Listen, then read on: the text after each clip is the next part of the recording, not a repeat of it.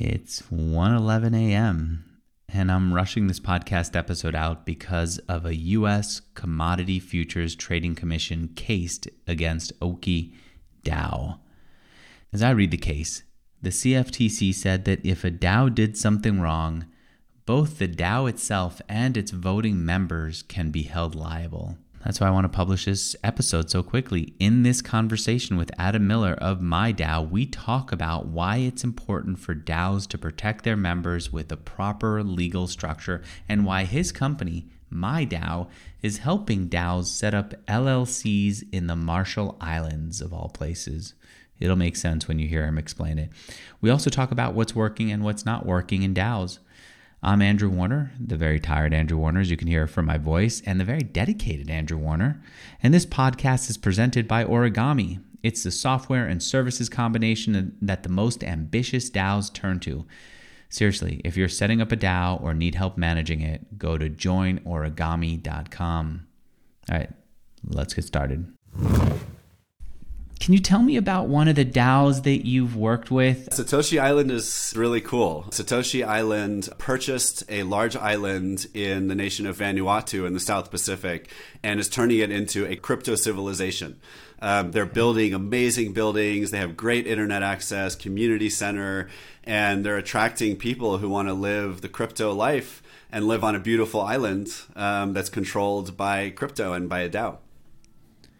And so why do they need to work with you? Couldn't they just form a DAO and move on? Yeah, so, most DAOs at least think about the risk of unlimited liability that comes with any collective business activity you do with other people. And what I mean by that is that if you join a DAO and you do some work and you get sued for something related to that work, like let's say you lost people's money or someone slipped and fell on your island and they're suing you for their medical bills.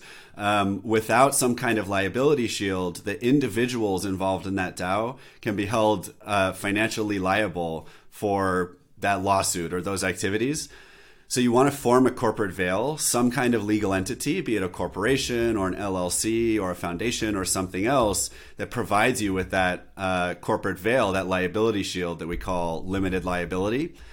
And the other big thing that comes up a lot is what we call corporate personhood, which is the ability for a DAO to act as a person in the eyes of the law, to do things like own property. Right? If you want to own real estate, you need a legal entity. If you want to own your logo or other intellectual property, you need a legal entity. So those and optimizing taxes are some of the common reasons that people want to form a legal entity. Talk about the taxes. Yeah, absolutely. So for similar reasons that the people involved in a DAO can be held liable for any liabilities that the DAO incurs in its activity, the people in a DAO without a legal entity are also held liable for its taxes on its earnings. So if they don't have a legal entity. And so let's say a DAO with 100 people makes $100 million in earnings on, let's say, the Ethereum that they collected 5 years ago, and then they sell it. Those 100 people are each going to owe the IRS taxes on $1 million worth of capital gains if they're in the US, and it's similar in most jurisdictions. If you have a certain type of legal entity and you've created it and organized it the right way, just like with any business you've ever worked for, right? You don't have to pay taxes on that money. The business has to pay taxes on that money. And you'll only have to pay taxes if they actually distribute that profit to you in the form of dividends or wages or whatever. Then why the Marshall Islands of all places? Yeah, it's a good question. So the Marshall Islands has long been one of the most popular homes for shipping companies to create their legal entities. This goes back several decades. And today, the Marshall Islands is home to 20% of the world's shipping capacity and about 50 companies that are publicly traded on NASDAQ and the New York Stock Exchange. So when we approached the Marshall Islands last year, part of the pitch was, hey, you guys are leaders in the space of shipping. How would you also like to become leaders in the space of DAOs? And one of the reasons the Marshall Islands is a leader in the space of shipping is that it's a great best of both worlds scenario where it is a sovereign nation with its own laws, a seat at the United Nations, no ability for the United States to apply its jurisdiction over the Marshall Islands. but it is considered a freely associated state with the United States. And so it gets U.S. military protection. It gets to use the Postal Service and other U.S. federal agencies. And so it's this nice balance of being a respected part of the Western world and very close to the U.S. without actually having to follow U.S. laws and be under U.S. jurisdiction. And still the laws of Delaware have an influence. Knowing that Delaware is the number one corporate home for any company anywhere in the world, especially in the United States. And the reason for that being that Delaware has the most case law. So the most cases have been tried there. And so companies know that if there's a dispute, there's already a solution in the case law, and they won't have to go through an expensive legal process. So the Marshall Islands decided to write into its laws that it will follow Delaware precedent if there's no conflicting precedent or conflicting laws in the Marshall Islands. And so you get the benefit of being a Delaware company in terms of all this case law without actually having to register in Delaware and be directly subject to U.S. regulators. All right. I'm guessing that one of the reasons why Satoshi Island wanted to work with you is also that they wanted to maintain the anonymity of their DAO members, that a lot of people join DAOs without having their real name and personally identifiable information connected to them. You don't require that, right? It's very minimal. So, yeah, and there's other reasons why a global DAO should not seriously consider registering their entity in the United States. But certainly one of the benefits of what we're building in the Marshall Islands and with the Marshall Islands is we found a great way to minimize KYC and actual doxing of DAO members while still being able to make sure that the DAO is not being used for money laundering or the financing of terrorism or any criminal activity by doing on-chain analytics. And so what that means is that a maximum of 10 people, often just one person involved in the DAO, has to dox themselves and do KYC, and your other hundreds of thousands of members or however many you have can remain completely anonymous.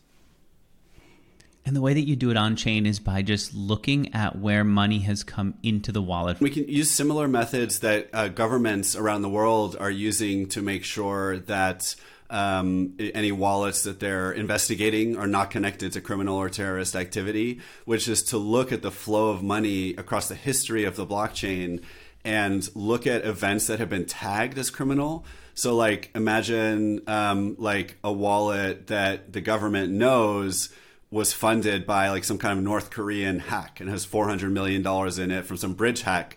Because everything is public on the blockchain, you can follow that money from its source to wherever else it goes.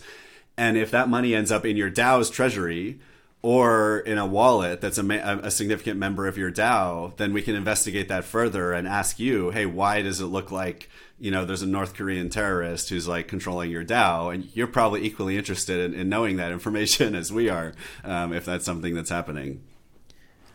But if a crime was committed off-chain and then the money was put into a brand new wallet and then that wallet was a part of the DAO, there's no way to flag it.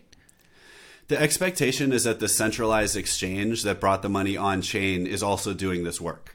So kind of like in the TradFi system, the governments trust banks. Right? Now, we don't love trusting banks in DeFi and Web3, but the government trusts banks to do this work to make sure they're not dealing with criminals of any kind. Same thing with centralized exchanges, which is the way people get their money into crypto in the first place. So if the centralized exchanges are doing this work, and then everyone who exists purely on chain, like DEXs and like us, is doing that work, then you're covering all your bases. What else? What are the other benefits? You get all those benefits of a legal entity almost no matter where in the world you register your entity and no matter what kind of entity you choose. The key is understanding the particular needs of your organization and characteristics and just making sure to choose the right one for you. One of the benefits of our Marshall Islands option is it's less expensive than most non-US options. And also that we've written smart contracts and digital ledger addresses and blockchain into the actual law. So you know that it's acceptable, for example, to have a smart contract that governs your DAO, or let's say an ERC20 or an NFT token that represents membership in your DAO. You know that that's going to hold up in a court of law because it's written into the law. And you, Adam, helped get it into the law there. Yeah, so our team helped draft the legislation that we then partnered with members of the Marshall Islands Nigella or Parliament on finalizing and proposing the law. And we're working with them on ongoing updates to the legislation to eventually create a whole regulatory framework for digital assets that will try to make the Marshall Islands the best home in the world for potentially any digital asset project, but at least for DAOs. What's Crypto Monday doing with MIDAO?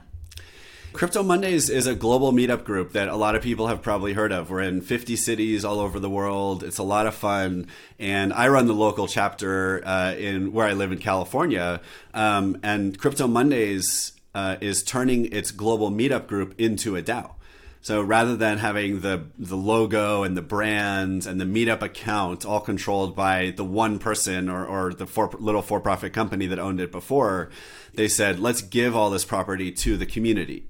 So by forming a legal entity in the Marshall Islands, they're not only protecting all of the people involved from unlimited liability, they're also making it so that the old owner of the logo can actually give that property to the DAO. So the DAO can now actually own its own logo, its own website, even the Discord server, right? Now legally it's owned by the company instead of being owned by the person who started it. What's the advantage for them of being a DAO as opposed to a nonprofit? Well, a DAO can be a nonprofit. So in some ways, that's a different question, right? Any company can either decide to have a corporate entity or not. And it can also decide to be a for-profit or a nonprofit. And sometimes there's even more nuances to that. So actually what we've created for Crypto Mondays is a nonprofit LLC based in the Marshall Islands that allows them to be a nonprofit and be a DAO that's an LLC.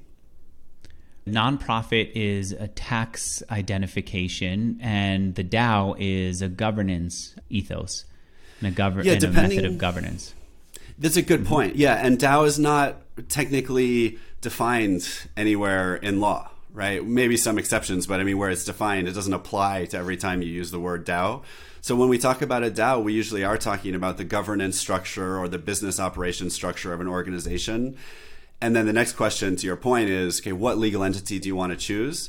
Now, some legal entities come with their for-profit versus nonprofit designation, like a nonprofit foundation in the Cayman Islands, or our nonprofit LLC is only a nonprofit.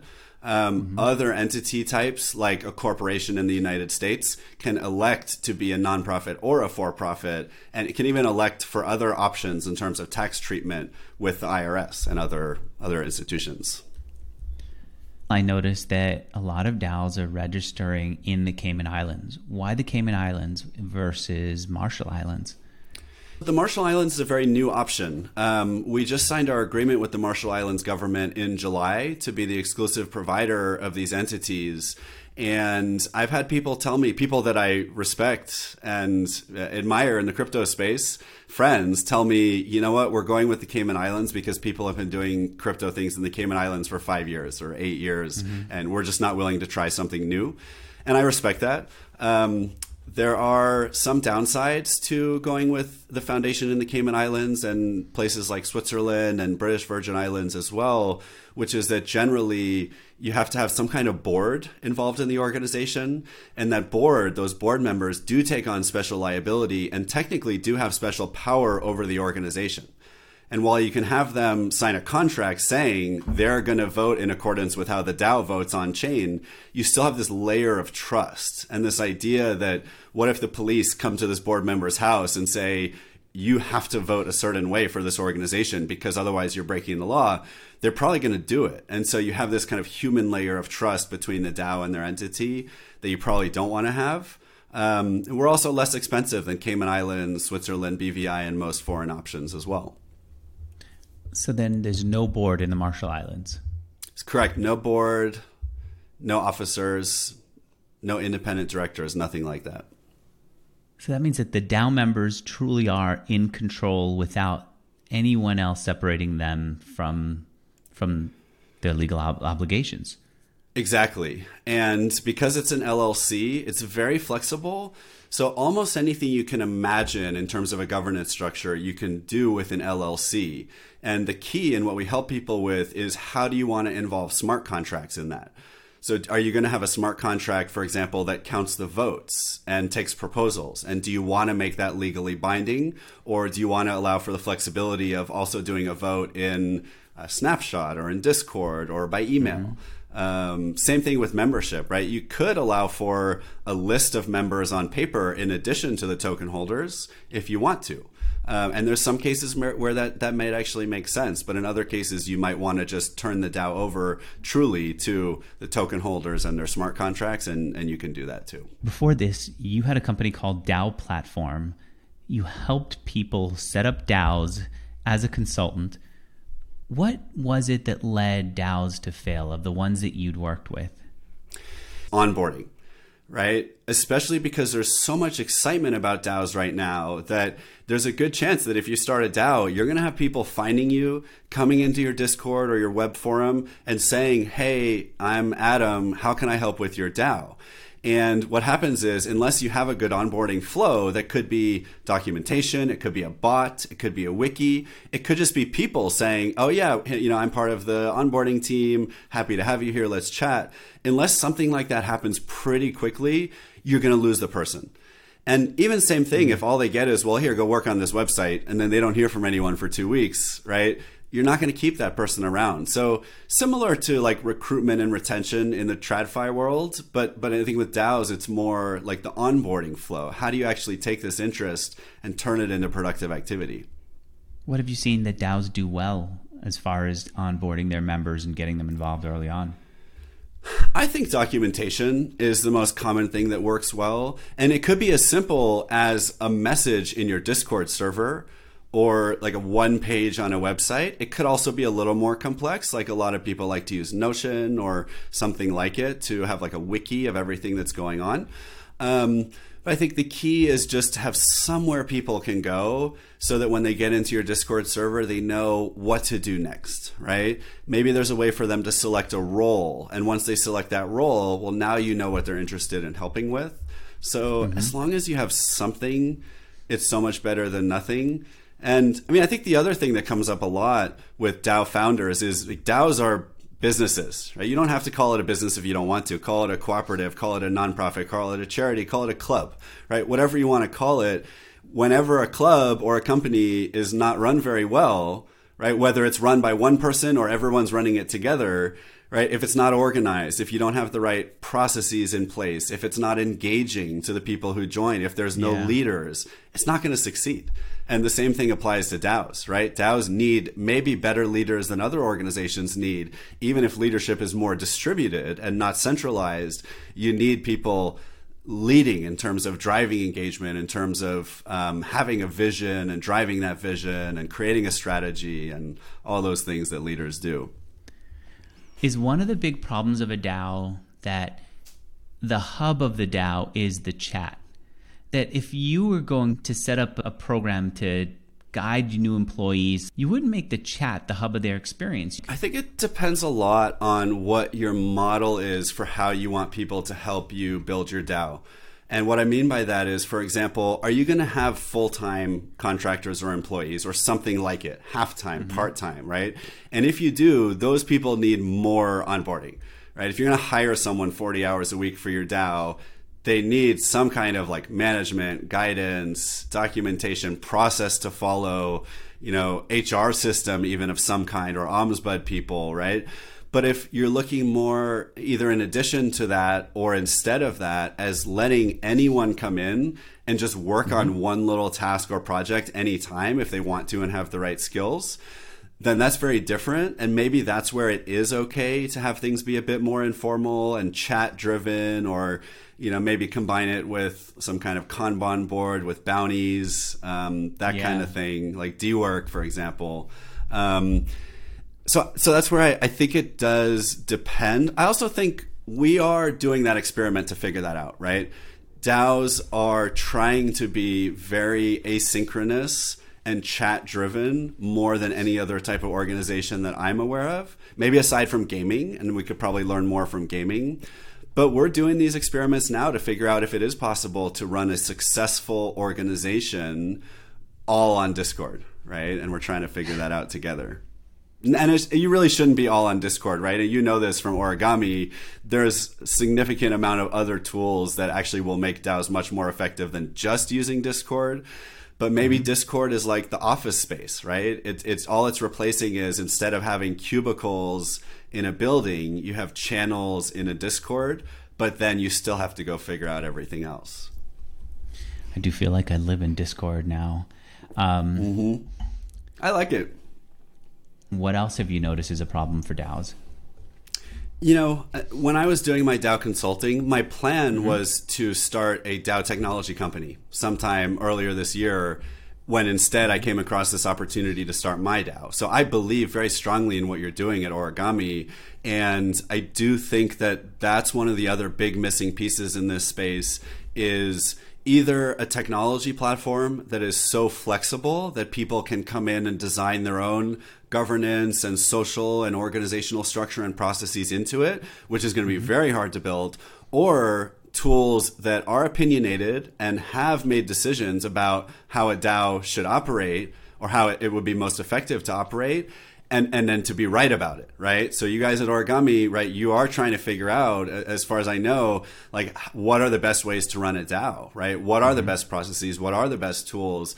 And if you can hit it right and you can design the way an organization should work for certain scenarios even better than anyone else has, that's the other thing we need in the space of DAOs. And I think that's where we're going to see some of the biggest successes over the next couple of years, is when there's a tool that finally like really works. And like people like me could say, oh, if you're trying to start a DAO like you just described to me, you should definitely go use Origami because it's going to meet all your needs.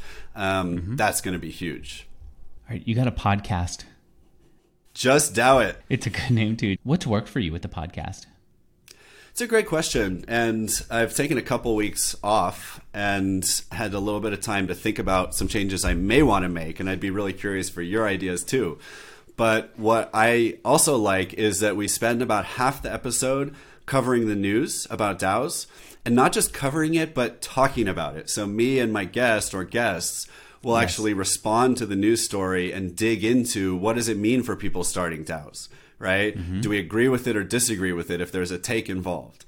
So we do that first. And then the second half of the podcast is actually interviewing the guest with usually the same set of like 4 or 5 questions that I ask everyone, because I think they're the most like key questions that people need to hear the answer to if they're starting a DAO. So that's what's worked. But honestly, I am really curious about the structure. Like, does that work to combine those two things? Is the order right that we like talk about stuff and then you learn more about the person? So I think there's some interesting questions too. I get your point. I think that maybe there is a benefit to breaking it up, because if you break it up, when people look through the old archive, it feels more relevant. They could see that you've got somebody coming on from Juicebox, and that alone would be enough of a draw. But if it's them talking about the news as the first part of the conversation, it feels like maybe it's dated by the time you're listening to it 2 months later. That's such a good point. My little suggestion is, I think you're linking mostly to the podcast app that Apple has, and I think you're alienating a lot of people by doing that instead of going over to one that's platform agnostic like Spotify.